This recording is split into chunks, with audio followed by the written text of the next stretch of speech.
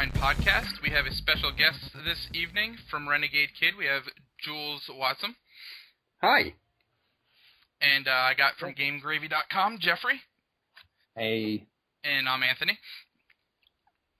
So, why don't you tell us a little bit about yourself, Jules? I'm from England. I have a goatee. Sometimes I need to shave a little bit more on the sides. I need to get better at that. Sometimes I let my hair grow a little bit too long. I need to get better at that too. Sorry, anyway. But you're probably referring to video games, right? Yeah, I wish I had the problem with the hair. Mine just doesn't grow.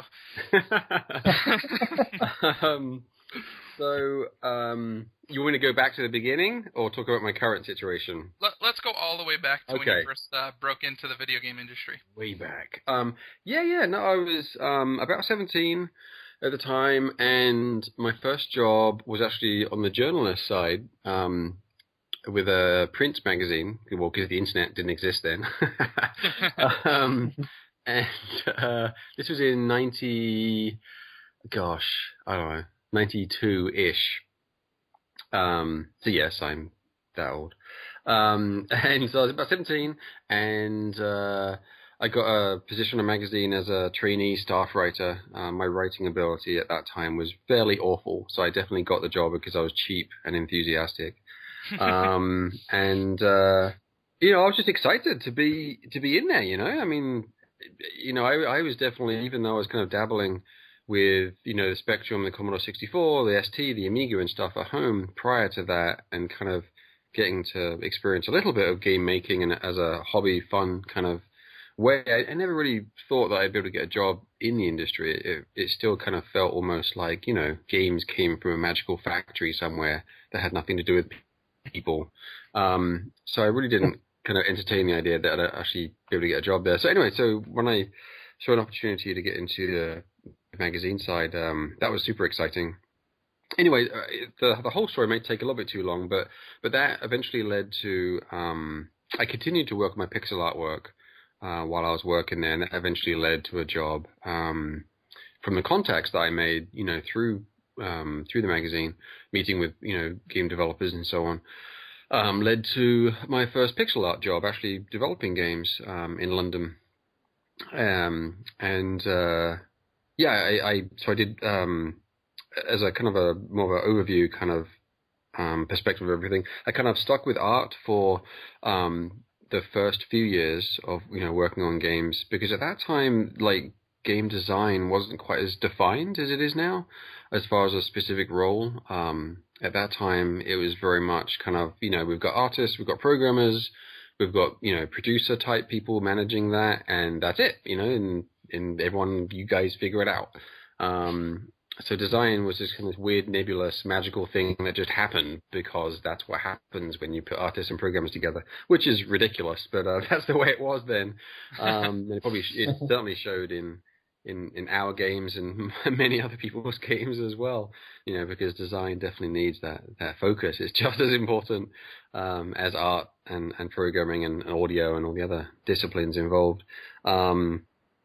So I stayed on the art side for a while, and then eventually moved over to design, and I've kind of stuck with design as my main focus, I guess, over the years, but always kind of dabbled back into artwork. And I did a little bit of 3D polygonal kind of geometry work many years ago, but never really got fully into that. I was kind of more focusing on game design when that really took off, in the N64, PlayStation 1 kind of era.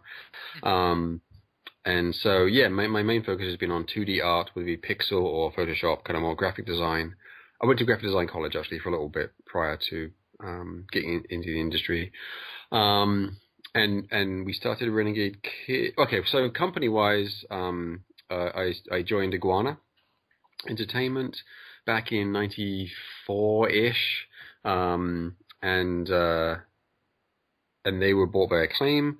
So I was with them until the ending, until Acclaim closed their doors, and I think that was in 2004, maybe-ish. So I was there for quite a while. I got a quick question. Yeah. Sorry. I got a quick question. No. It's funny because you said it was Iguana, right? Mm-hmm. Yeah. Okay, and then it went to Acclaim. Now I got a question about that because I remember when I would play some games, I'd see the actual Acclaim symbol, and then I would see an iguana go by it. Is there a resemblance for that? Well, Just- yeah, I mean, just curious. Acclaim bought Iguana, and then Iguana Okay. became Acclaim Studios Austin, Acclaim Studios blah, and so on. So they kind of merged. Well, Acclaim bought Iguana, but they kind of wanted to still continue some of the Iguana name because Iguana was a pretty great developer, I think. So they wanted to maintain Yeah, well, some I of guess that. yeah, because sometimes they would have like I guess maybe an iguana just lean against the Acclaim logo with like dark Yeah. glasses on sometimes, Yeah, and that's why I was just wondering if there's Yeah. like some sort of a secret thing about it. That's all. Yeah, no, a definite connection. Like the management of Iguana were very very heavily involved in and with Acclaim, HQ when the purchase was made. So the art director from Iguana, for example, created the new logo. Matt Subington, he was the art director of Iguana. He made the new logo for Acclaim and Acclaim Studios and all that kind of stuff. So so there's a pretty a lot of a close connection. When that kind of was formed. Yeah, so one game I remember from Iguana was NBA Jam. Did you work on that one? I did a little bit. Yeah, that was actually That's made. awesome. Yeah, it's such an amazing game. We had the arcade cabinet in our office, but it was actually made in Iguana, UK. They were doing the SNES and the Genesis, so I actually was lucky enough to fly over there with a few other artists and just kind of lend a hand because, as usual, they had a short timeline and had to get it done. So I kind of just helped out a little bit. So only a little bit. I wasn't officially on the team, but great conversions. I mean, that team in Iguana, UK did an outstanding job. Really, really great ports of that game. Such a good game. I remember pulling all-nighters when I was in middle school playing that game, just to unlock all the characters. So good. Had to play as Will Smith, man. Right. Oh man. And I played, and I worked a little bit on the last one that was made at Acclaim, which was the one on the Xbox, and I don't know if it made it to PlayStation 2 or not at the time. We did develop it, but I don't know if that one was released or not. But anyway, so I worked a little bit on that as well, which was fun. But anyway, so yeah, Acclaim closed down. I worked at King's Isle for a bit. They developed a kids MMO called Wizard 101. I was on that I helped kickstart that. And then we formed Renegade Kid in 2007. We, meaning my business partner, Greg Hargrove, who we worked together, for many years. We worked together at Acclaim and Iguana prior to that. So we've been together for a long time as work buddies. And so we formed Renegade Kid in 2007. And and really since that moment happened, just been wearing many hats, from business stuff to PR to marketing to all of that. Kind of necessary but not so much fun stuff, but then also obviously getting our hands very dirty on making the games. Like I still focus on the game design, but also do pixel art and other 2D art and stuff like that. Very cool. Some of the earlier titles you guys made at Renegade Kid, they were full retail releases that had different publishers. How was it like working with the different publishers? Were they kind of restrictive to you guys, or did they let you do your own thing and then just basically fronted the money to put it out at retail? Yeah, it was it was pretty good. I mean, we had a fair amount of freedom for sure. We're very fortunate that way. Mm-hmm. It was a very different market then, where retail was really the only option. Obviously, there was no digital shops available to anyone, maybe apart from PC, I guess. But still, then that was just pirating games really on the PC. I don't think it's really a digital shop. Steam didn't exist then, so so our only option, or everyone's option, as far as developing software, was to try and work with a publisher to then publish it, on the stores, as a retail game. So the first, I guess 4 or 5 years, I'm trying to think how many years now, but whatever, first half of Renegade Kid's life so far was, with retail. So our first game was Dementium on the DS, and we started making the game on our own, and got it to a certain point where we could show it off, and then started shopping it around to publishers, and that's kind of, and that kind of led to all of the other games after that. So we had to make demos and stuff like that, over the years, but that was the one that we really made a lot of it up front to then try and convince people to give us money to finish it off. So it was. I mean, we worked with Gamecock, and that was the first publisher we worked with, and despite some of their notoriety and some of the craziness they did, they're really good guys. They're really good people to work with, very honest, very creative, and very fair. So it was actually a really, really kind of spoiled us, honestly, working with them at the beginning. It was like, oh, this is awesome. Because, I mean, every decision on the box art, on any PR marketing, any decision that typically falls on the publisher's lap, and they do what they want typically, and they don't really care what the developer says or thinks. Everything they put through us, and not just as a we legally have to show them this. They literally required our approval on everything, which was really amazing. They really had an amazing perspective, and now those guys are Devolver Digital. So the things like Broforce and Serious Sam and stuff like that. Mm-hmm. So they've done lots of great games. So anyway, they're good guys. So we worked with them initially, and they gave us a lot of freedom, probably too much. It worked out well though for us because we were really focused on trying to make a good game. So I think for us it worked out really great. And then after that, worked with Mastiff on Moon. That wasn't quite as smooth. Still, but honestly, compared to generally what publishers are usually like, it was still pretty great though, honestly. I mean, they're good people. We worked together creatively to get it done, and I think we made a good game in the end, so it worked out. But, I've heard horror stories of some developers working with publishers where it's even though you're making a game, it's kind of miserable, because they're just making you do things that are terrible, or you have no time for, or whatever. So fortunately, we never had to do that. So that's cool. Yeah, I feel like most game designers or people that are working on games, they're so artistic as it is that you kind of want to give them that freedom to mm-hmm. to do what's in their mind. Yeah, but what's scary is I guess most publishers are publicly traded, so they have to hit their numbers, every quarter or whatever it is. Mm-hmm. So they have these, their very being is based on pleasing their shareholders, and that means selling things on time and releasing things on time, which obviously doesn't mix very well with creativity. So it's just not a good mix, Yeah, I think Assassin's Creed Unity is probably the biggest, the biggest sufferer of that. Example of that, yeah, for sure. Because how many bugs did that launch with, or even Sonic Boom for the Wii U, for instance? Yeah, no, for sure. I mean, you can definitely tell the games that, not that the team was bad, not that the publisher or the developer wanted it to be bad, they just didn't have enough time to do the scope of things, and when you're a public company, you have no choice but release it, or face the wrath of your investors and potentially sink, your company. So it's tough. Being a really big publisher is very difficult, There's not many middle publishers these days, such as THQ, Majesco, and so on.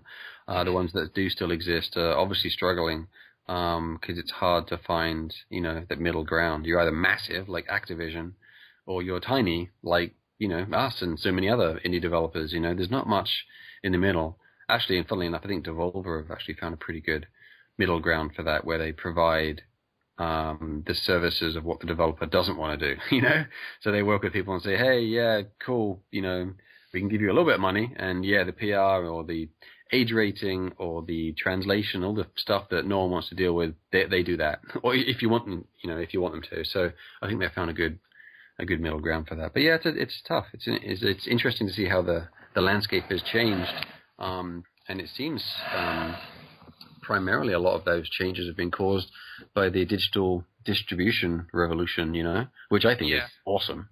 I think it's great that we have that, but it's definitely created some pretty major waves.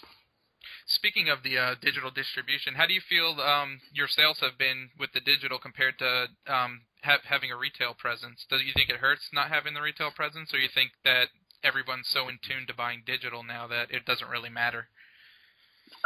It's not quite there yet. I don't think digital is equal to that of the retail.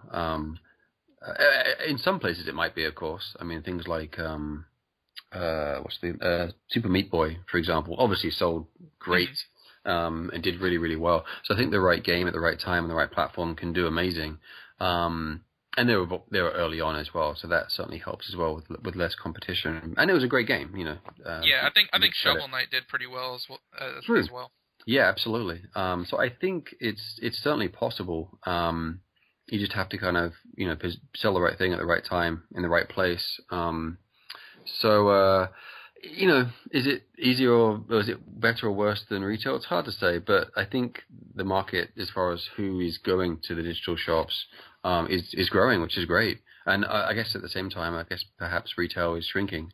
Yeah. So it's kind of a shame. I mean, I like retail stuff, but for us, as far as developing games, the retail option is just not an option for us, really.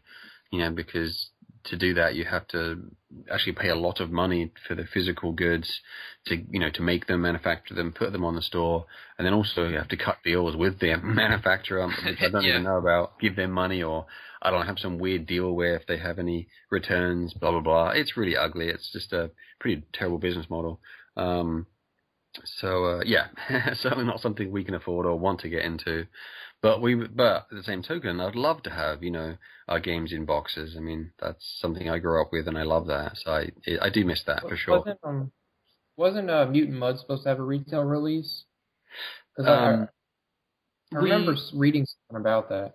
Yeah, when we kind of put some feelers out there to see if anyone would be interested, and I did contact Nintendo, and I need to, reignite that conversation, because at the time I didn't get a clear yes or no on that, because the challenge is being authorized to publish games digitally is completely different than being authorized to publish them, in the retail space. They're two different things with, like, Nintendo, for example. So we're not, technically authorized to publish a game at retail, even though that's not what we're really trying to do. We were proposing to do a Kickstarter, and anyone who said, put money down and said, yes, I want a copy of the game, great, we would make a copy of the game. So it would be literally at cost. Like, if it cost, $20,000 to make 5,000 copies or 10,000 copies or whatever it is, I don't know, but it's something like that. It's kind of crazy.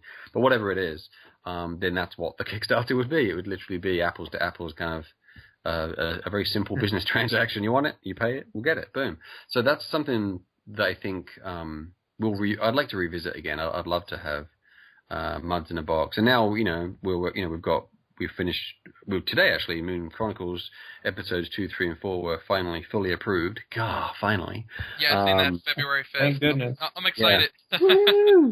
But I'd love to see that in a box. It'd be wonderful to have that in a box on the 3DS. Same with the Dementium games that we're going to be bringing over to the 3DS as well. So, one day, I would like to. And whether that's us doing it at Kickstarter, or whether it's a publisher that thinks they can do it and actually break even or make a profit, we'll see. Yeah, I got a question. You just said you're going to bring the Dominion games to the 3DS? Yeah. I honestly had no idea. I don't know if you did, Ant, but that's really awesome. All I heard was rumors, but that's awesome. Yeah, that is awesome, because I played the first one on the DS, and I thought it was incredible. And if I remember correctly, I actually saw the second one was on Steam too. Is that correct? It is. We had nothing to do with that. Okay, I just was curious. That's saw it on there. It's like, yeah. Okay. Yeah, we did. We had nothing to do with the Steam version of Dementium 2. But okay. We're working on bringing Dementium 1 and 2 to the 3DS. Greg Hargrove, my business partner, he is more of the 3D artist in the company, so that's actually what he's working on now with Bob, who's the original programmer of Dementium and who we're still working with. So that's what they're focusing on right now, is doing that, and it's coming along really great. It's hopefully going to be exactly what people want it to be and what it should be, which is not episodic. Okay. I was going to actually ask you that, so.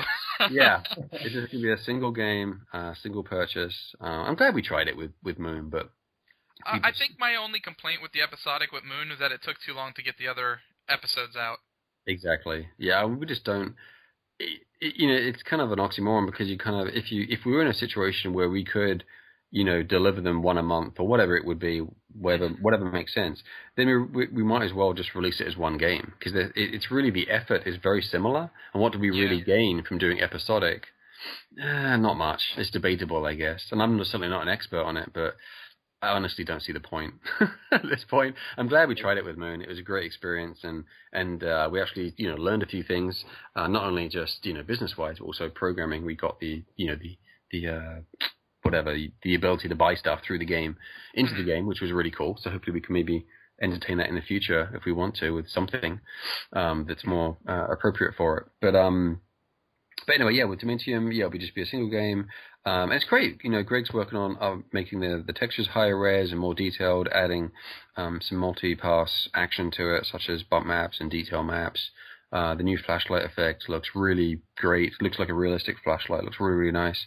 So it's great. And it all runs at 60 frames a second. It's really, really nice. Oh man, I can't wait. Yeah, it's going to be 3D. It'll run 60 exactly frames a second. with 3D on. I mean, Awesome. it's pretty beautiful. So. So I'm excited. So we're starting with Dimension 1, of course. And gameplay-wise, it's funny, as soon as we got the rights back and decided to bring it over to the 3DS, I sat down and played it, the original one, and it's pretty brutal. It's a little, it's a little frustrating in some parts, which I think today's gamer may not find as palatable as they might. So anyway, so some of the changes or enhancements I'd like to make to it, I think, because the enemies always respawned, no matter what, everywhere, all the time, and ammo was limited. So those two things combined together can really suck. Like, I'm running out of ammo, I have no ammo, I need to get more ammo. The enemies respawn, so when I go past those enemies and get the ammo, I have to use it again to get rid of them. Okay. So it kind of creates a frustrating situation. So I want to fix that. And kind of not have enemies respawn. Well, not all of them respawn anyway. Some of them might make sense, but some of them definitely don't.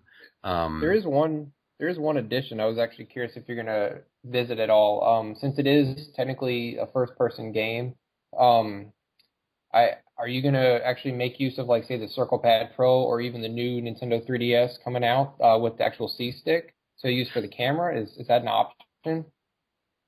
Yeah, Moon Chronicles actually already supports that. It already supports the Circle Pad Pro, and the way the new 3DS works is it automatically maps any Circle Pad Pro support to its buttons. So Moon Chronicles will work on the new 3DS C-Stick. So that's already in there. And yes, we'll definitely do that for Dementium as well. Yeah, no problems, for sure. Glad to hear it. Someone's making first-person games. There's a lot of it. It's kind of fun. We added a lot of options to Moon on the 3DS. There's obviously the stylus aim and use the left. What do you call it? The C. It's not. Is it? What is the left analog called on there? Whatever. Left stick. The slide pad or whatever. Yeah, circle. Circle pad, maybe. Right? Yeah, there you go. I've forgotten. I've got C-sticks burned into my brain. I'm like, what's the other one called? Anyway, so you can move the circle pad and then aim with the stylus. Another option on there is you can aim with the face buttons. So if you don't have a Circle Pad Pro or if you don't have a new 3DS, but you don't want to use stylus, which is some people, and then also all of that is left-handed, right-handed supported as well. So yeah, there's a lot of options on there. Now, if you have a Circle Pad Pro, you can plug that in. And you can use both analog sticks however you like. You can swap them. You can use them, left-handed, right-handed, whatever. So, yeah, there's a lot of options. It works out really well because of the 3DS, the way it sets up. You have the circle pad on the left, and beneath it you have the D-pad. What's really nice is to cycle through the weapons or reload or toggle between the rad, the little remote droid that you drop. It's all on the D-pad, which is really nice. So I think it's push up to reload, push down to drop the rad, and push down again to jump back to Major Kane, and left and right will cycle through the weapons. So it's really neat. It's a real nice, quick way of doing that. So you never have to touch the touch screen if you don't want to. And L will shoot, of course, but then R will do any action commands, such as open door and examine and stuff like that. So it's really neat. It works really, really well. So yeah, lots of options. We definitely put a lot of focus on that for our FPS stuff, because we know everyone's really picky with that. And there's a very certain way they want to play, and may not play it if it's not supported, which is totally understandable. Everyone's, it's a very personal thing. Yeah, I definitely sounds like a MIDI. No, go ahead. No, I was gonna say I was the one that did the review for it on Game Gravy, and I played with the basically exclusive with the stylus. I tried a couple of the other ones out, but I kept going back to the stylus. I felt that was like the most natural way to play it, because I don't have the other thumb stick. Right. Yeah, I thought that option worked great. It reminded me of Metroid Prime Hunters, and that's a great game too. So. Cool. Yeah, that's I love it. I love the stylus aim. It's so precise. It's so quick. You have maximum control. But sometimes, there is some fatigue though. It does make your hand a bit tired after a while. It does, especially with the XL. Yeah. So sometimes when I'm just tired, I just switch to the face buttons to aim, which is not ideal, but it's not bad. It's certainly not as good as stylus, but it's not bad. I have played the game with face buttons to aim, which sounds ridiculous and horrendous in your mind, but it's not bad. It works pretty good once you get used to it. You just have to get used to the speed and the timings. You have to adjust your anticipation of things because the timing is totally different. It's slower, it's clunkier. Yeah, I remember playing GoldenEye and Perfect Dark on the N64 with the using the C buttons as the aim. I actually taught myself to play Southpaw because I couldn't handle it. Yeah. Fair enough. I was just like, I'm like, I'll just use them to walk around and I'll teach myself to be Southpaw. Yeah, totally. So, are we going to see any more Mutant Muds in the future? We are. I mean, Muds 2 has always been something that we've, admitted that we're going to be doing someday. But probably admitted that way too early because we haven't got around to actually, doing it and finishing it. So, we're always chipping away at that and have ideas for that. So, we love Muds, Actually, it's 3 years old next week on January 26th. So I can't believe it's been 3 years that it came out. I love Muds. It's a very personal, awesome, fun project, to have worked on.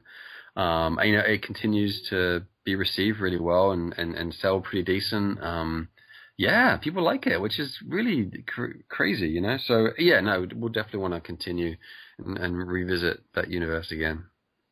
It's a great game. I bought it on release date. When it first released on the 3DS, I bought it that exact day because I was like, I could not wait for this game. So awesome. Thanks, man. Throwing that out there. Yeah, it's no problem. I thoroughly enjoyed it, and I was even telling Ant, I was like, dude, you got to get it. And he's like, really? So he ended up getting it, and it's just we both loved it because the way the 3D effects worked, jumping back and forward to the foreground and background, it was really well done. So awesome. Ever since then, I've been a huge fan of it. So I appreciate that, man. Yeah, I mean, the first time we saw, the 3D working, obviously it was inspired by Wario Land and the Virtual Boy, but the Virtual Boy 3D effect isn't as good as the 3DS. So when the first time I saw, Max jump into the background, I was like, oh man, that's amazing. That is really amazing. Yeah. Physically jumping away from me. And then we added the foreground, which, Wario Land doesn't have. And I'll never forget just how that felt the first time we did that. And I was like, man, that's really cool. That's really neat. Yeah. I actually double dipped on that one. I got it on Wii U as well. Oh, awesome! Thank you. I appreciate it. I love that game, but I do like that you took that feature and you brought it to one of your newer games, Zeo Drifter. But the difference is you can kind of jump back and forth at any time as long as there's a room to, which is awesome too. Yeah, that was a bit of a risk. We were designing, Zeo Drifter, and needed to come up with all these power-ups, of course, because it's a Metroidvania type game. And, one that naturally presented itself was the ability to plane shift. But I also just as naturally immediately say, well, no, that's Mutant Muds, let's not steal from ourselves kind of thing. Let's, let's keep that in Muds so it's special.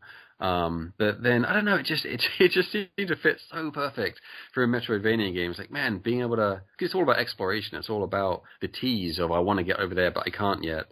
And I was like, man, it's just too perfect for that game. So go ahead.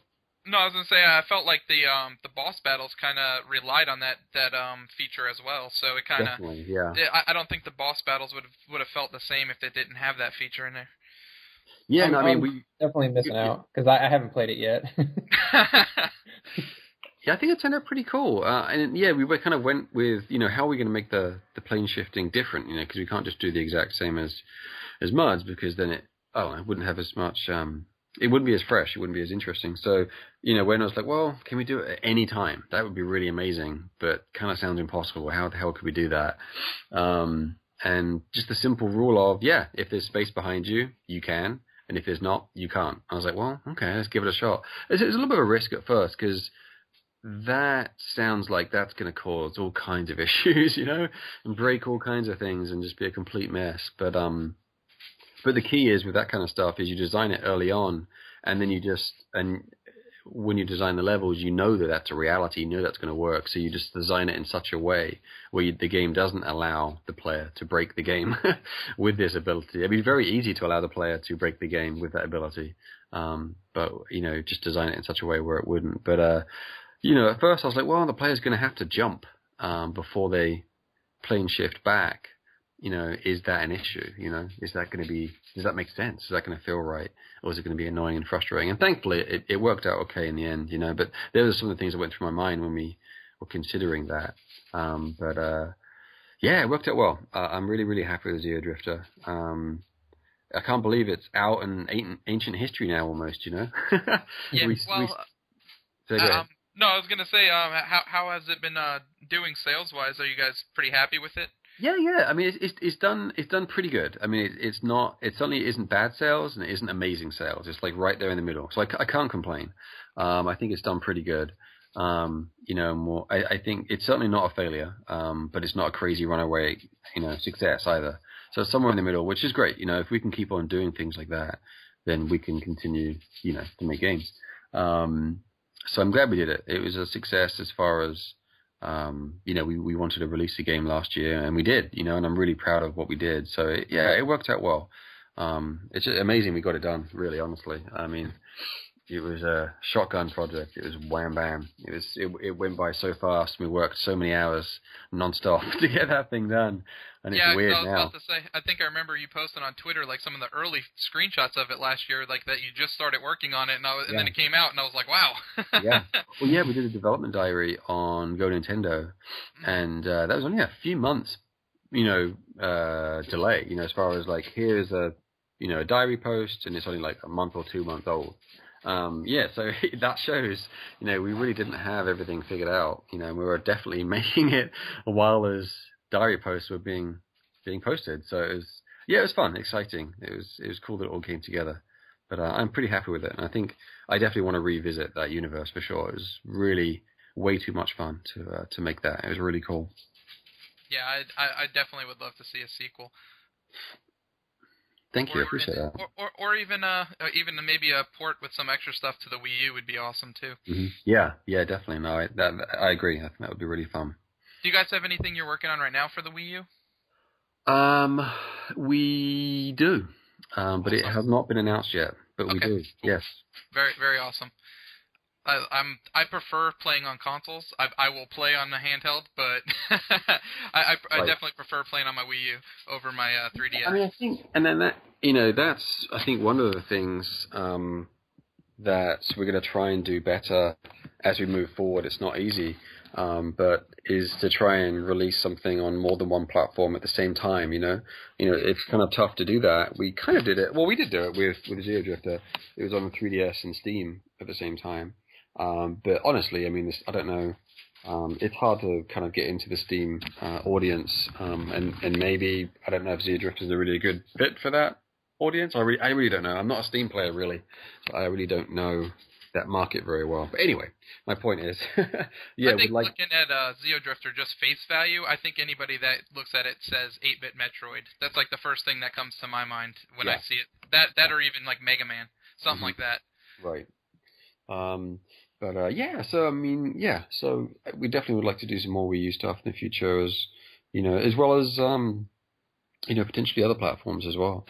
But 3DS is something I'm really, really fond of, and I think we'll definitely. What's nice is there isn't a huge number of third-party developers doing games for it, doing original games for it. So it's kind of nice to be in that space where we're not. It's always a fight to kind of get exposure and get people to know your games out there and stuff, but at least it's not as crazy as Xbox, PlayStation, PC. It's a little less crazy than that, so that's kind of nice. Yeah, I think Nintendo fans too, they kind of appreciate more of the 2D retro style, where I think a lot of people that play on there's definitely people that play PlayStation and Xbox that do like that, but I think the majority would rather play shooters or mature rated games. Mm-hmm. True. Exactly. I mean, yeah, the 3DS audience is it's pretty hardcore. I mean, or there's certainly a decent portion of people, I should say, on there that are pretty, definitely avid gamers. I think Muds is definitely proof of that. That I mean, it's not an easy game, No, not at all.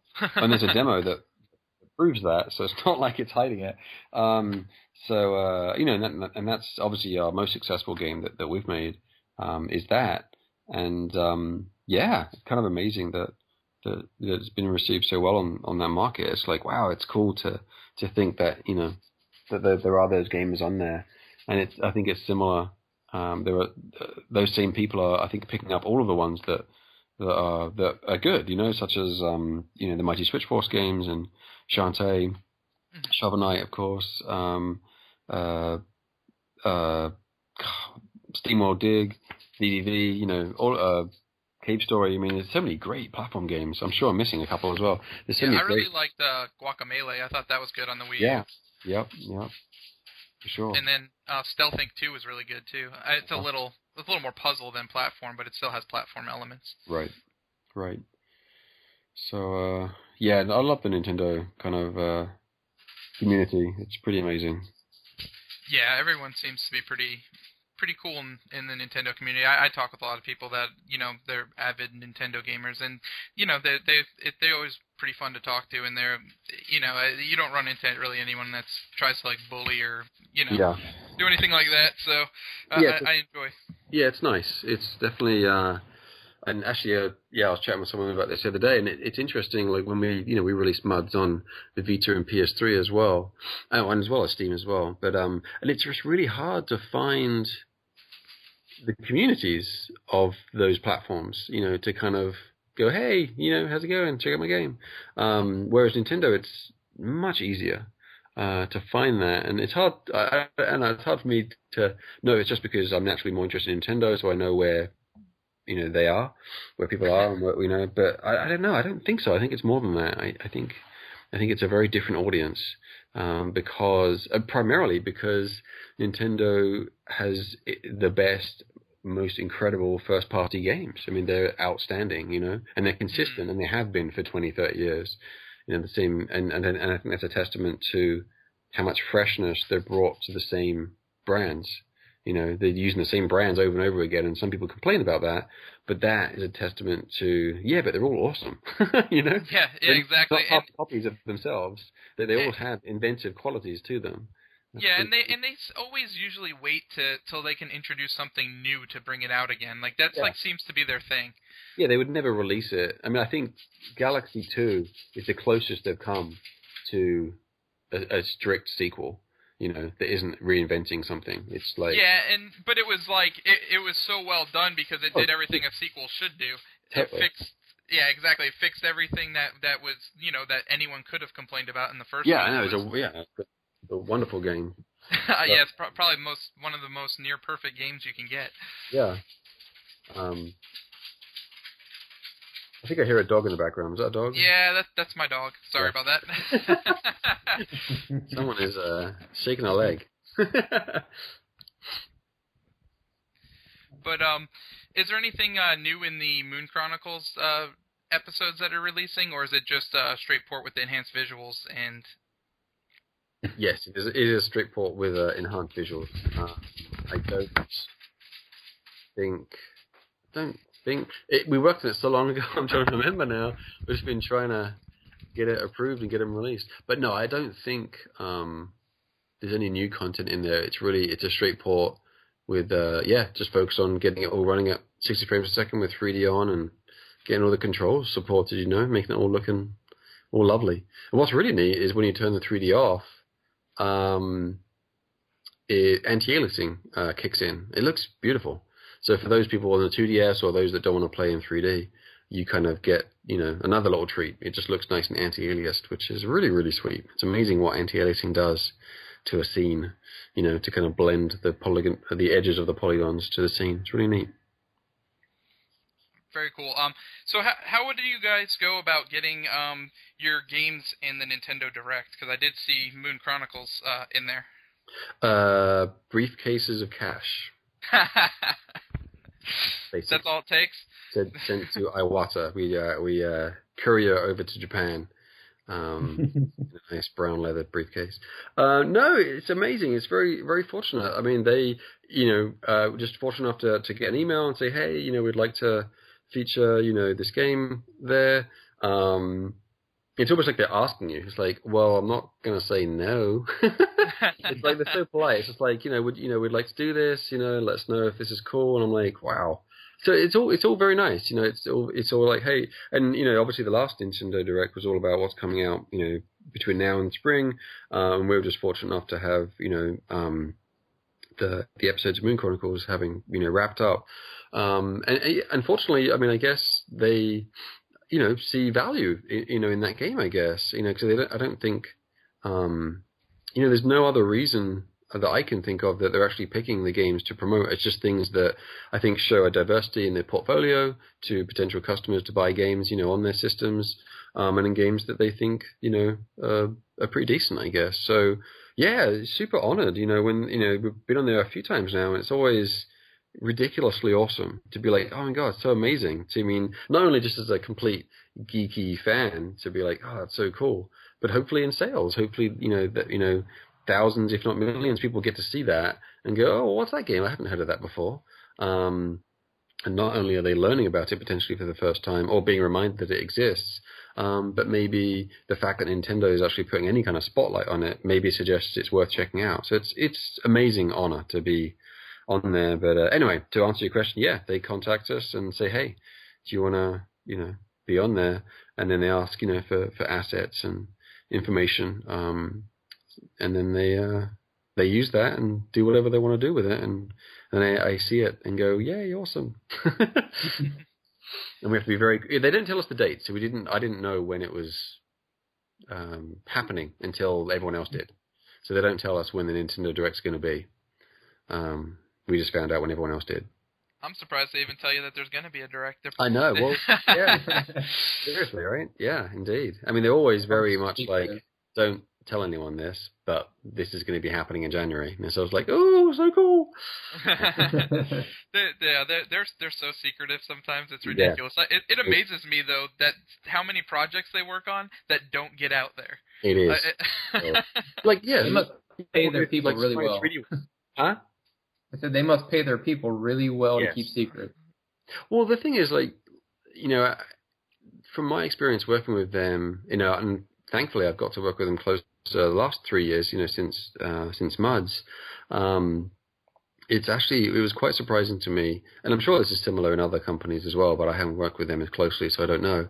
But it was very surprising to me that everyone I've worked with who works at Nintendo is really nice, like genuinely nice. You can tell they love their job.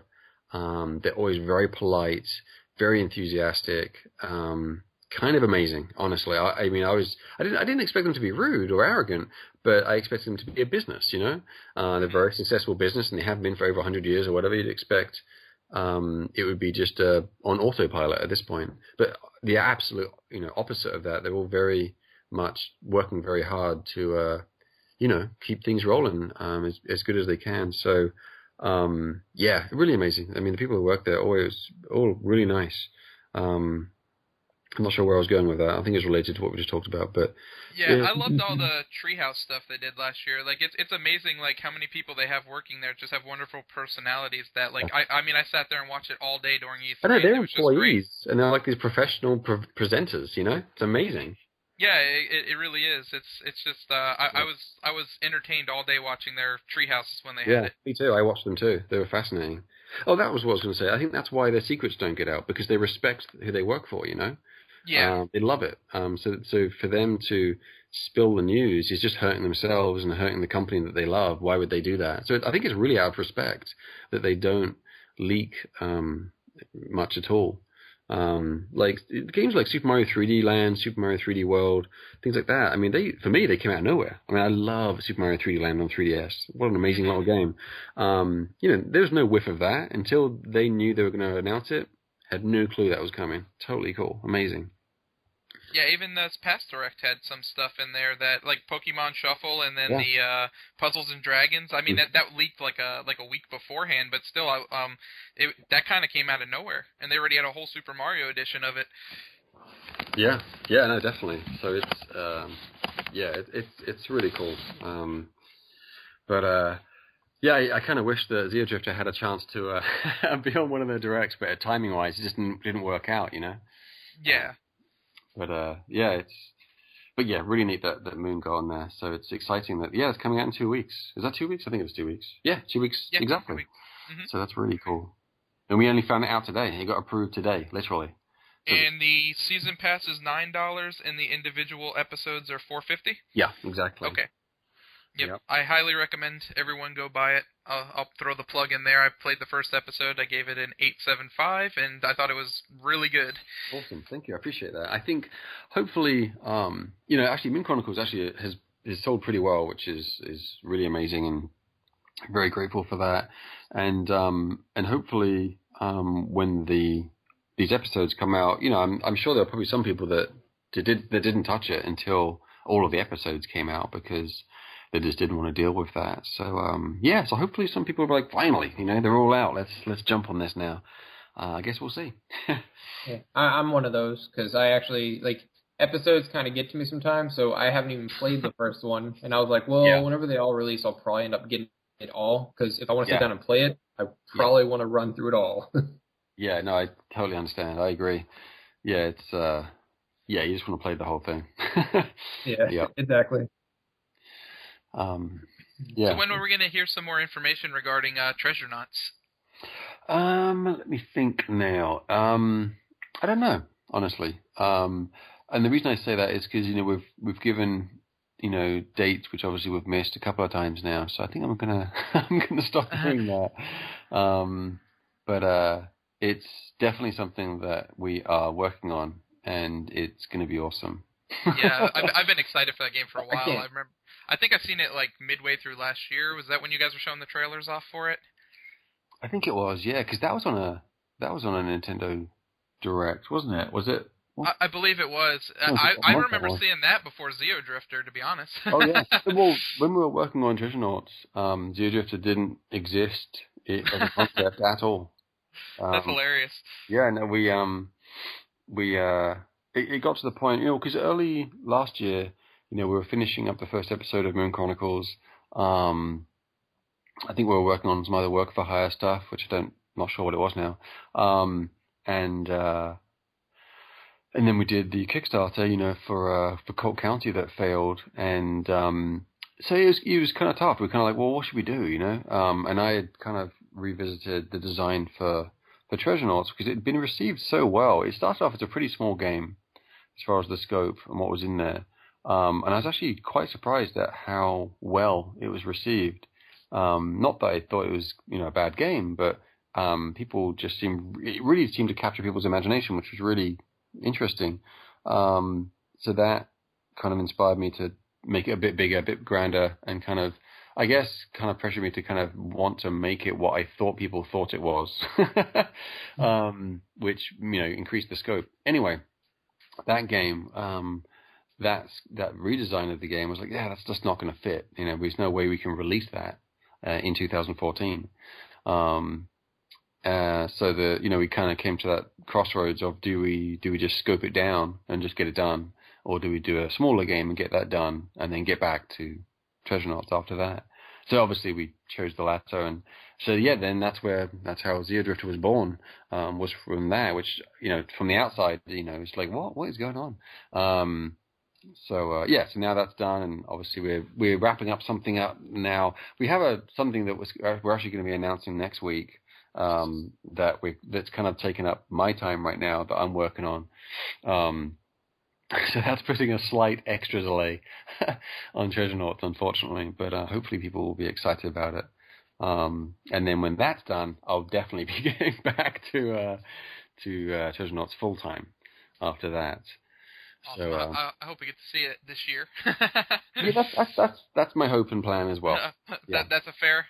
Yeah. That's a fair hope. I hope so. I'm not going to promise it though, because I did that last year. So I really hope so. Though I want to just get on there and focus on it 100% and get it finished up. Because I know what it needs to be, and I know what what we need to do. It's just a matter of doing it. Yeah, and I think that's why that's what enabled us to kind of put it on hold and do something else and come back, because the concept's been proven. I've got a bunch of levels, a bunch of stuff, everything's there and it's working. Now I just have to get the new stuff that hasn't been shown off, finished up, and the new kind of scooped ideas in there as well. So there's still a fair amount of work to do, but yeah, I'm looking forward to get back to it and work and focus on it 100%. My mind's been kind of split in multiple directions the last few months, it feels, so it'd be good to get back to that. Yeah, definitely. So you got Moon Chronicles coming out in 2 weeks. I highly recommend everyone go pick it up. It's in a season pass structure and a episodic structure. I would just go ahead and get the whole season. that would be the way to go. So that's basically what you have in the near future. And then you said you do have an announcement next week, so everyone keep an eye out for that. So what kind of inspires you? Like, what games inspire you to create games? I mean, a lot of them, honestly. I mean, I think by looking at our games, we've kind of touched on many different genres, from first person to racing to platforming, to puzzle even. I mean, kind of touched on a lot of different things. Really, I mean, I play all kinds of different types of games. So I think anything that I find really well done and enjoyable has the potential to kind of inspire the idea of like, hey, if we made our own kind of version of that genre, what would we do? So, I mean, but, if I had to pick a company, it definitely would be Nintendo as far as their games, for sure. Mm-hmm. I think back in the day on the SNES days, Capcom and Konami would be right next to them, for sure. With games like Ghosts and Goblins and Demon's Crest and all of just the amazing things they did in the SNES especially was incredible. I mean, they're a very different company now, Capcom and Konami, for sure, but back then, it was pretty amazing. Yeah, I love most of their games that they came out with back then. I still love playing Final Fight to this day. yeah, definitely. Yeah, good stuff. Yeah, I could definitely tell, I'm a huge Metroid fan. I could tell, obviously, you guys are too.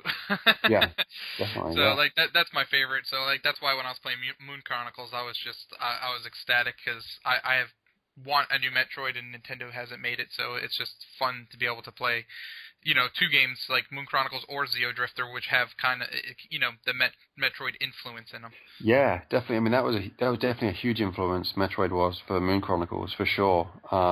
More actually the 2D Metroids, honestly, than the 3D. Because we were making that in, gosh, what year was it? 2008. Ish, I guess we're making that. I guess it was released in 2009, I think, early 2009. So we're making it in 2008.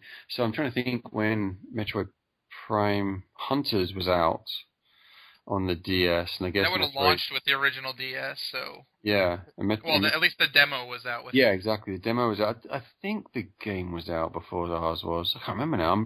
I'm pretty sure it must have been. And obviously Metroid Prime on the GameCube was out, but honestly, that wasn't a huge inspiration for us gameplay-wise. Super Metroid was really, as far as the game design and the flow.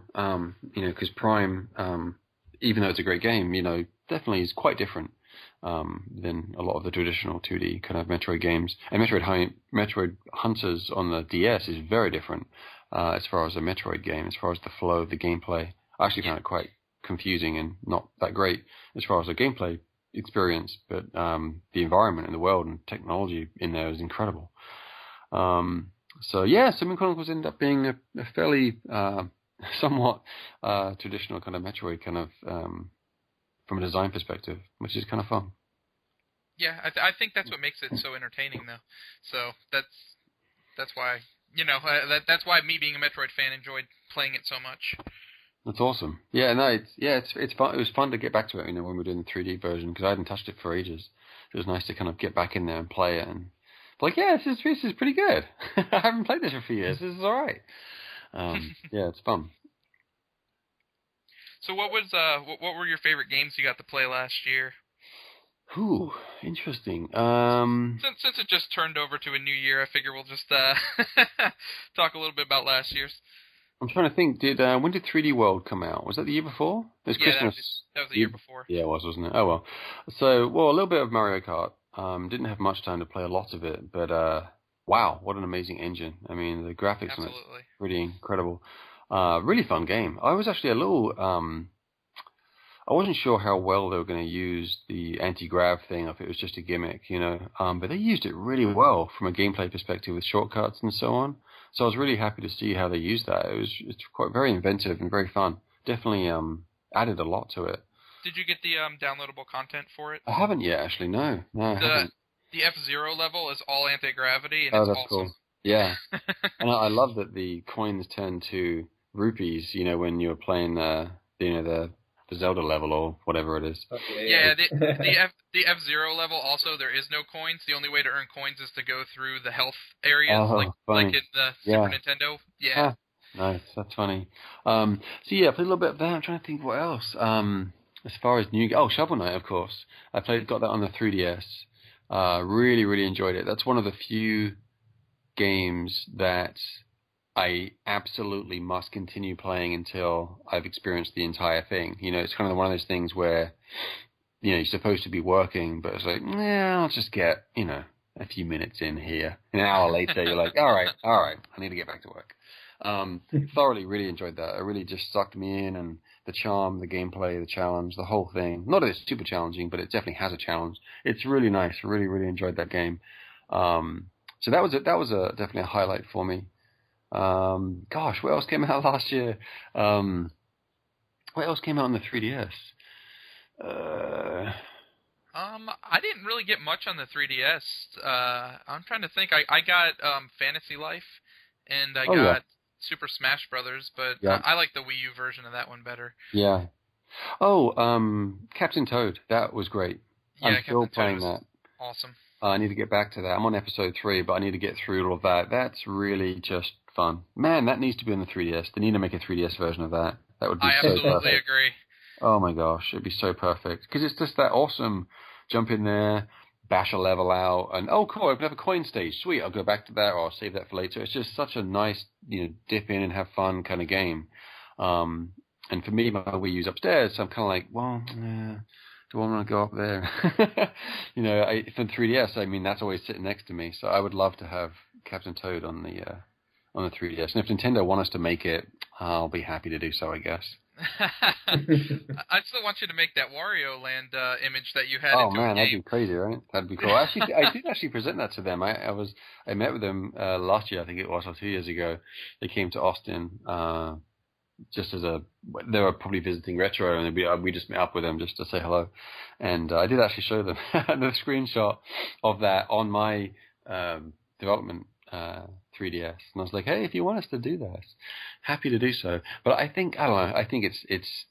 know. I don't know what's happening with their Virtual Boy and with that game specifically, because literally just a recoloring of that game on the 3DS would be amazing. Everyone would love it. It's such a good game. For me, one of the best Wario games. And it's so sad that it's lost under the stigma of the Virtual Boy that very few people even know it exists or even played it. Such a good game. It's one of the better ones for sure. It's quite challenging, but it's fun. It's a good game. Very, very creative. It's a very good game. So anyway, I'd love to see that. Yeah, recolored for the 3DS. I think it'd be an amazing fit. But anyway, we'd like to. We have presented it. That was an awesome screenshot you showed off. I still remember that to this day because I was like, oh man, please make that. Yeah, thanks, man. I had fun making that. I was like, what if? And I found a really clean, crisp screen grab of the Virtual Boy game. And I was like, and I'd been making the banners and stuff for our games eShop anyway, so I knew how to make the 3D depth stuff work. It's actually relatively simple once you know kind of how it works and stuff. So I was like, cool, I can separate these layers, and I took the colors from probably the Game Boy Color version of Wario for reference, and I kind of then recolored everything and split everything up in different layers and then shifted them to the left, right eye kind of cameras. And then for me, I never see it in 3D, of course, until I can see it in the 3DS. And while you're making it, you can't see it. So I'm making it in separate layers in Photoshop, and then I'm, exporting the left eye and the right eye the way I think it's going to work. And then I have to create it, and then I have to then put it on my 3DS. My regular 3DS as an image, I think. Gosh, I can't remember now. Whatever. And then for the first time, then you view it on the 3DS to see if it actually works. And so I kind of get that same, first time reveal as everyone else. And I'm like, oh man, that looks awesome. That's really, I'd love to see that. That's really cool. Because again, the 3D effect on 3DS is so much better than the Virtual Boy. And of course, it has color. It's not just all red. It just looks so cool. Yeah, when I saw it, I was like, man, that would be so cool to do that. But I can't wait for the new 3DS, so I don't have to sit in the sweet spot all the time. Yeah, no, I'm looking forward to get that. I was a bit bummed about the lack of the new 3DS and only having the XL, because I was dead set on getting the white new 3DS with the Famicom buttons, because I'm from the UK, and our Super Nintendo looked like that as well. It was the PAL version, so it was like the Japanese one with the colored buttons and stuff, not the ugly, disgusting purple grey brick thing that some genius decided to release in the States. So I was excited about that, and when they said nothing about it in the Nintendo Direct at all, it was like, oh no. So anyway, I've succumbed to, I guess, the fact that I'm just going to have to get the black one, I guess, the XL. Yeah, and you can't even get faceplates on them. I know. It's terrible. So weird. It's such a size as well, the new 3DS. It's slightly bigger than the original one. Not as big as XL. I'm like, that's perfect. Yeah, and it just seems like the faceplates is such an easy way to make money that they would bring that here. Yeah, I agree. Very strange. I don't know what's going on. Maybe it's a timing thing. Maybe they can't. I don't know. I don't know what it is. Yeah, I feel the same way with their amiibos, but that's a whole nother topic I could go with right. The lack of supply of them. Yeah. I guess they're being very careful, I mean, they are juggling a lot of different businesses, I suppose, at the same time. Hardware, software, toys. Yeah. It's, I guess they have to be careful, It seems like the toys is just such a successful market, though. Even yeah. Disney and Toy for Bob? They're the ones that make the Skylanders, right? Stuff. Yeah, it seems. Yeah, I mean, they've done very, very well, and it sounds like the Amiibos have done pretty well. So I guess it's been a success. I don't know. Yeah, it was around. I think Nintendo of America said about 750,000 was in America, and then France just came out and said they've sold over 200,000. Right. So I mean, it just seems like they're probably at around 2 million or over 2 million worldwide, and that's just ridiculous. That seems pretty good. You would think. Yeah. Yeah. I don't know, but yeah. So anywho. So yeah. Well, so that's basically all I had, question-wise. But I definitely, everyone needs to look out for Moon Chronicles launching February 5th on the 3DS eShop. Actually, it's not on the eShop. You have to go through Moon Chronicles, correct? Well, yeah. If you already own Episode 1, you'll need to do a free update for that, and that will give you access to buy and download the other episodes. Like you said earlier, there's a season pass, $9. You get the remaining 3 episodes, or you can buy them each for $4.50 each. I don't know who would do that, but if you do want to, you can. It's going to be fascinating to see if anyone actually does do that. But I guess if you're gun shy and you've done episode 1, you're like, yeah, I'm not sure. I'll get episode 2 and but you might as well just go for the season pass, really. But whatever. Anyway, so yeah. But if you don't have episode 1, then that the new updated version of episode 1 will be obviously also released on the same day. So if you buy it for the first time on that day, then automatically it'll have the ability for you to buy the DLC through it. But so that you can't buy the extra episodes from the eShop, you buy them through the game. On February 5th. Very cool. Very exciting. Great, yeah. And if you like Renegade Kid and you love their games, buy them separately to give them more money. Yes, please. Then maybe we'll see Treasure Knot sooner, right? Right. Exactly. Yeah. And right now, I'm trying to think what we have now. Yeah, obviously we have Zero Drift for out. We have Muds, ATV Wild Ride. Which is a fun little kind of ATV racing game. Bomb Monkey is our puzzle game. There's something else I'm missing there? Probably. I think I think that's it. Yeah, well, we didn't publish that. That wasn't we made that for someone else, so we don't really have control over that. And I don't think that company even exists. So that's probably just lost in no man's land. Maybe it's not even on the eShop anymore. I'm not even sure actually. They may have even taken it off because we worked with Ignition or UTV Games or whatever it's called to make that, and then they were bought by Disney, I think, or something, and then. I don't know. Something happened. No, well, I can't remember. But someone bought someone, and then they got rid of that someone. And that someone was doing Planet Crashers, so Planet Crashers got lost in the shuffle, which doesn't really affect us. I mean, we were paid to make it, and we made it. But as far as, I don't care. I'll make sure not to delete it then if it's not out there. I don't know what the status of that game is. That's a funny little project. Yeah, I have it on my 3DS, but I'll definitely make sure not to delete it if it's not on the eShop anymore. Right. I don't know. It might still be up there as far as, just customer service-wise for Nintendo, but it may not be available to buy. I don't know. Honestly, have no idea. It's probably still there. I don't know. Maybe someone else picked it up. I don't know. Well, I'd like to actually say thanks for kind of spilling it out for Dominium for us, because I know that's kind of like I know you said it earlier, and no one really knew about it. So I appreciate you actually saying that with us, because that's really awesome, and we're actually looking forward to that one. So yeah, no, thanks, man. I appreciate it. Yeah, I'm crazy excited to get that out.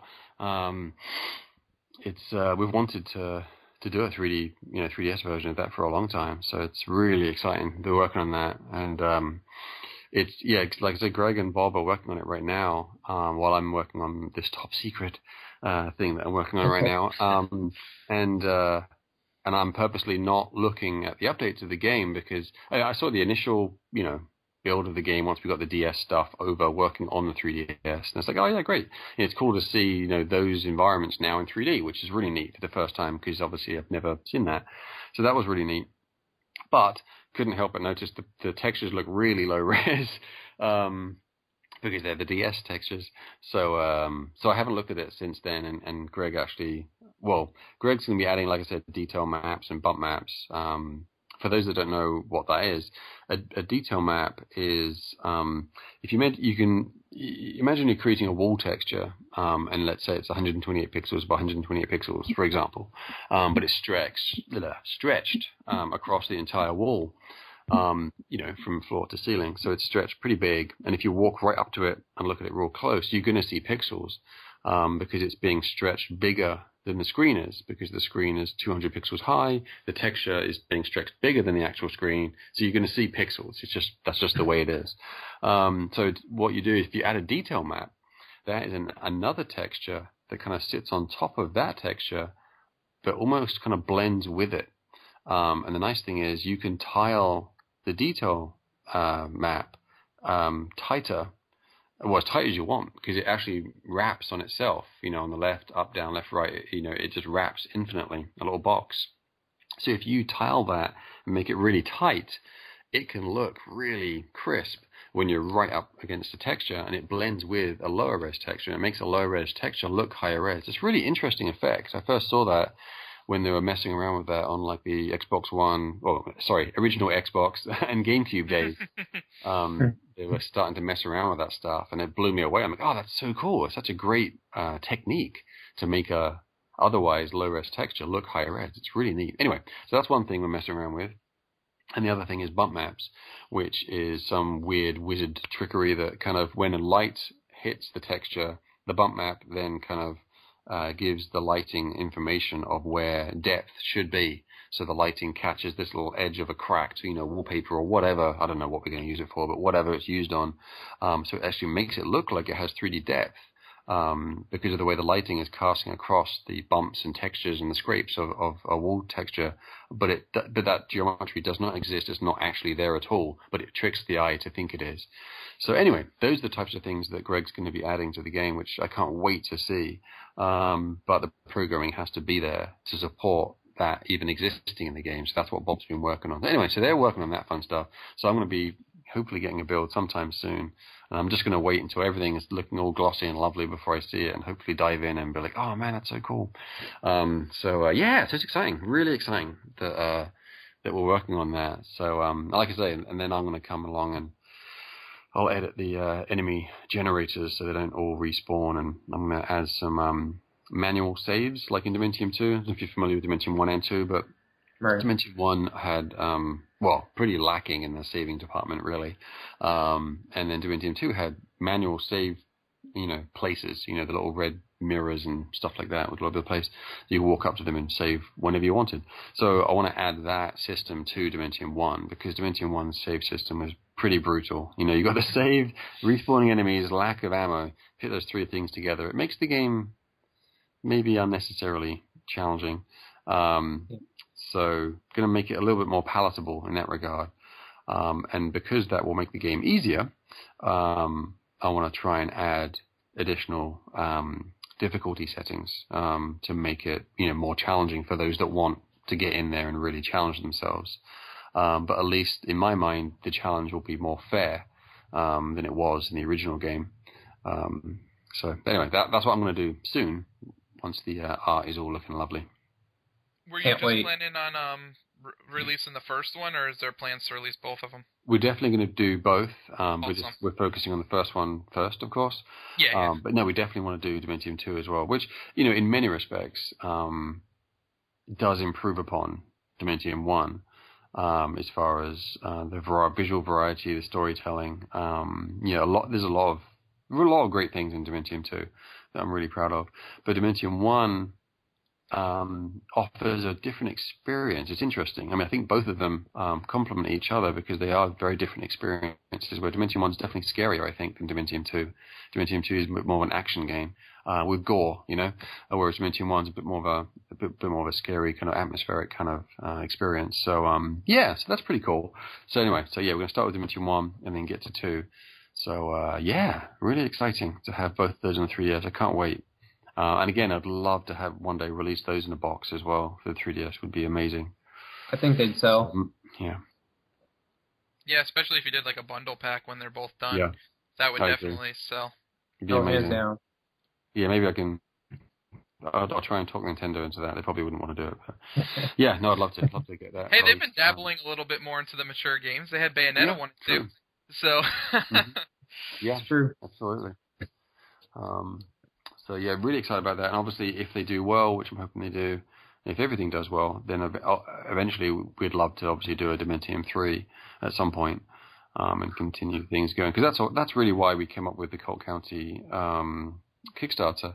It's because at that time we didn't have the rights back to do sequels and so on, but now we do. So it's like, all right, well, cool. So now we can do that.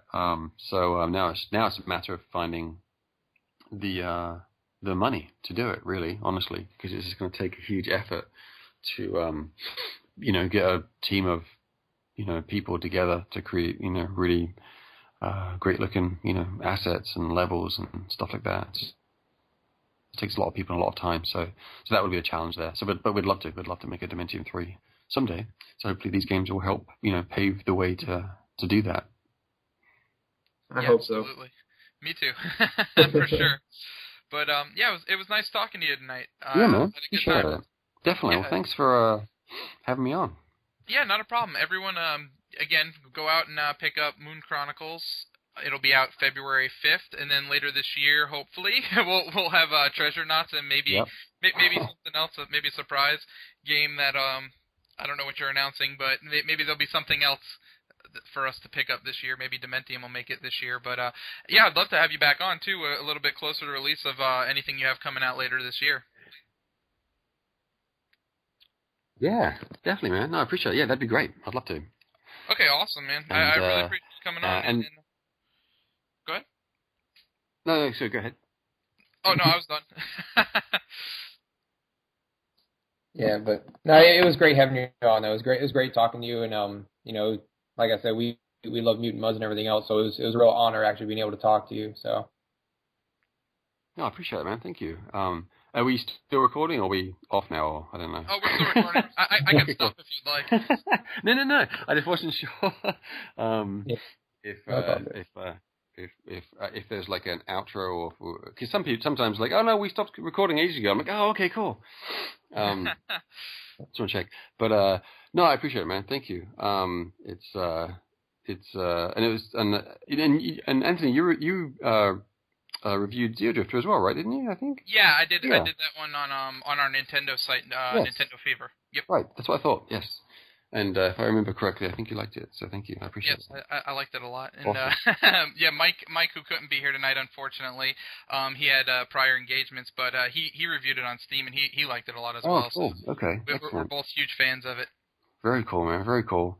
Yeah, no, I'd love to jump back into that world. It was really fun working on that, and it was very gratifying for when it came out. You know, people, you know, it's scary when you make something, especially something like that, where you're blatantly saying, yes, this was inspired by Metroid, one of the most, you know, beloved, you know, franchises ever. Yes, we basically are inspired by that. So, you know, you're kind of setting yourself up really. So that was a bit scary to release something that was wasn't shying away from that. So it was very, very amazing for people to be like, yeah, this is actually pretty good, which was nice. I feel good about it. I feel proud that it pulled off a pretty authentic Metroid experience as far as the main notes that I felt when I played, you know, Super Metroid or Metroid Zero Mission. You know, the feeling of, you know, you start off and you come across an obstacle and you explore and you find the solution and you pass that and you feel like a genius and you keep on doing that, you know, and it's nice that I feel like, you know, Zero Drifter pulled off some of those things, which is nice, but in its own way, in its own quirky little way, you know, because both Matthew Gambrell is the programmer of our 2D games, and he and I work really well together. He has a really good design sense as well, so he offers a lot on the gameplay and the art and the audio side of things. Actually, he did the sound effects and did some music for it as well. So I think the end result really ended up being really interesting. I'm really happy with it, and I'm able to kind of look at it in a somewhat outside perspective because it went by so fast and we made it so quickly and we were all very focused and we worked many hours as well, which makes you a little bit loopy. That then when the dust settles and you're kind of out of that fog, a nice fog, but when you're out of that fog and it's done and it's ancient history, well, a month old, and you can look back at it, you're like, all right, cool, that worked out pretty good, nice. That wasn't a disaster, excellent. So it's nice, you know, it's cool to have that, and it lays a great foundation to be able to come back, and whether it means we add stuff to that game, like we've kind of done with mods over the years, or if we just create a sequel, you know, it lays a nice foundation for us to grow from, which is exciting too. It's a totally different approach, and so it's nice to have that in our stable now, and to kind of, you know, to play around with. Yeah, and of course, if you haven't picked it up yet, you can get it on Steam. You can get it on 3DS, and the 3DS view actually on it is awesome. So if you do have a 3DS, I recommend getting it that way because the 3D effect is really cool, jumping back and forth between the foreground and the main level in the background. And the Steam version has the Steam, you know, achievements and stuff as well for anyone who's into that kind of stuff. Yeah, you know, it's fun. That is pretty popular thing. The achievements. I never really got into it, but yeah. I know there's some people that'll play games just to collect them. Yeah, we should probably start adding those just to the 3DS version because there is a sense of it is nice, you know, it is nice to kind of accomplish that and kind of, you know, because we have one in there which is, you know, beat the game in less than an hour. So it's kind of nice to try and do that. You know, once you've played it once, give you a reason to play it again, because chances are the first time you probably didn't beat it in an hour, hopefully, geez. No, you know, the it wasn't time, even close. maybe once you kind of have an idea of, you know, where everything's at, you're like, oh, cool, yeah, I'll give it a shot. It's an hour, why not? It's kind of fun. You know, and there's a few, like, if you destroy one of those annoying purple bat things, aliens, purple bat dudes, and make it out alive, you know, you get an achievement for that. Because they're just bastards. Yeah, I just figured running was the best. Me too. Yeah, it is. I completely avoid them. Yeah, exactly. I'm like, I think running's the best best way to defeat them. It's just not even defeating them. Yeah.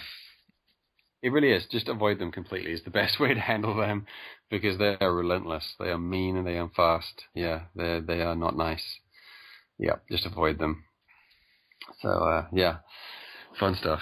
Well, thanks, guys. I really appreciate it. Yeah, not a problem, man. Thank you for coming on here. We really appreciate you taking your time, and joining us, talking with us. Yeah, definitely. And I look forward to hearing your thoughts on the rest of the Moon Chronicles episodes. Hopefully people get to go in there and finish the whole thing and feel accomplished. That I will definitely. The whole game has been experienced. I'll definitely play through and I'll finish the review on that, because I felt since I started the first one, I gotta I have to be the one to finish the whole thing and write the review for it. So yeah, I'll definitely be playing that one and reviewing that one, and then I'll shoot you a link to it once I got it done. Yeah, great. And it's interesting. I'm not sure if it's episode 2 or 3. I think it might be 3. But the actual playtime length of the episodes vary quite a bit. Like episode 1 might even be the shortest, ironically, but there's not much I could do about that, because I wanted the number of chapters in an episode to make sense, in a pacing kind of way, because obviously episode 1 ends where you enter the second hatch, and then it's like boom, to be continued, and that's a good place to end it. It's a frustrating place to end it, but it's a good cliffhanger. Absolutely. So it's funny, because episode 2, I think it might be 3. I think it is 3. It's way longer than anything else in the game. So there's a lot of stuff in there. Like when I play through it, it's a lot. There's many hours of gameplay in the whole game. So it's interesting for those that this is the first time they're exposed to the game at all, and they played episode 1. It's kind of like, yeah, that's pretty short. If there's 3 more, okay, not that long. But man, later on it gets really long. It's a lot of involved stuff. Like I think it's episode 3 when you're in the 3rd or 4th alien area, and there's like 4 mini bosses that you have to beat to get like a special whatever to get through a certain area to then get to the boss kind of thing. It's pretty involved. Yeah, it's cool. Yeah, it's pretty meaty. It's surprisingly full of goodness. So yeah, so it's weird. So I think now it's all out. It'd be fun to kind of see how people respond to that, because there's definitely a wealth of gameplay in there. Yeah, I look forward to playing it. I really enjoyed playing episode 1, so I'm dying to see how it finishes up. Yeah, cool, man. Awesome. All right, well, that's it for this special edition of Game Gravy's Rewind podcast. Again, we had Jules Watson here with us from Renegade Kid, and I'm Anthony, and Jeff was here as well from Game Gravy. Yeah. And we'll have our episode 22 next week, so be on the lookout for that as well. All right, signing off. Have a good night, guys. Thanks, man. Take care.